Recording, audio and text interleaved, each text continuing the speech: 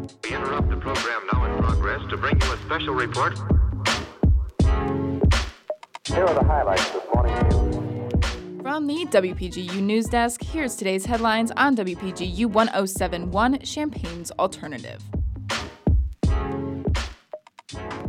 From WPGU News, I'm Justin Malone. It's Wednesday, August 26th, 2020. Under new emergency guidelines, campus police have instituted harsh punishments for attending large gatherings. WPGU's Mac Dudley has the story.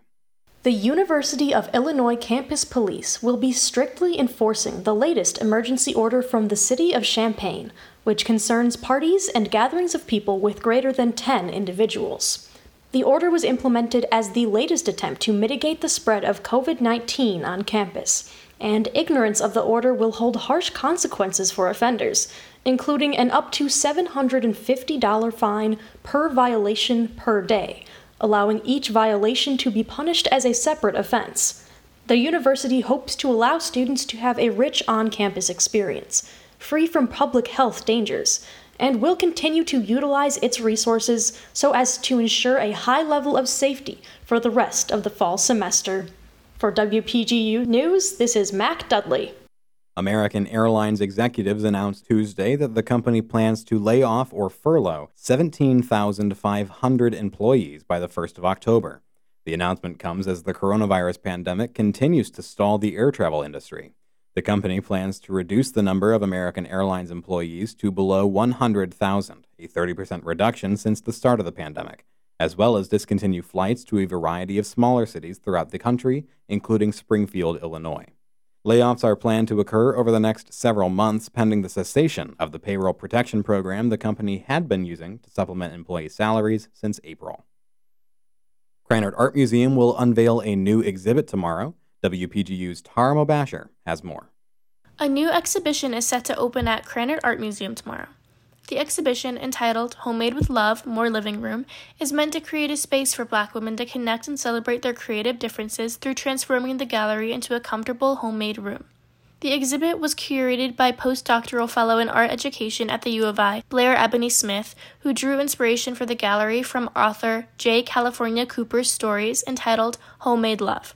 Through working with the Saving Our Lives Hero groups at Champaign's Franklin Middle School and Urbana Middle School, Smith hopes to encourage young Black girls to use their creative artwork, whether it be photography, poetry, or dance, to become vocal about the issues they face in their everyday lives. This fall, Smith aims to bring smaller groups into Krannert for studio art days focused mainly on their families' histories. Meanwhile, during the spring, the girls will analyze their bond with nature through watching films and base their artwork off of their findings. Throughout the year, the girls' artwork will be added to the exhibition, both in person and on an online archive. The exhibition will be open until July 3rd of next year.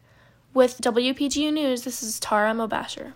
Illinois' application extension for food assistance to families who rely on free and reduced lunch will end next week.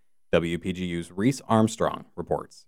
Illinois households with children who receive free or reduced lunch are still eligible to apply for PEBT benefits up until August 31st. The deadline to apply was extended in late July to the end of August, and that date is quickly approaching. Any family that has a child who is a part of the free or reduced lunch program can apply on the Illinois Department of Human Services website by this Monday, the 31st, to receive SNAP benefits to help pay for groceries. From WPGU News, I'm Reese Armstrong.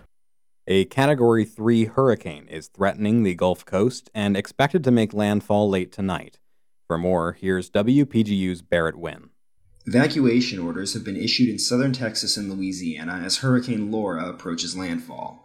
The storm, which was upgraded from a tropical storm to a hurricane this Tuesday, is expected to hit the coast sometime on Wednesday as a Category 3, with wind speeds of 115 miles per hour and a potential storm surge of 11 to 13 feet in low-lying areas. Additionally, Laura is expected to project tropical storm-level winds 175 miles out from its center and puts large sections of Texas, Louisiana, and Mississippi at risk of storm surges. Texas Governor Greg Abbott has put National Guard units in Texas on standby and has authorized the use of military helicopters for disaster relief. Both states are warning citizens to expect the worst of the damage to come within the first 48 hours of landfall. This is Barrett Wynn from WPGU National News. For WPGU News, I'm Justin Malone.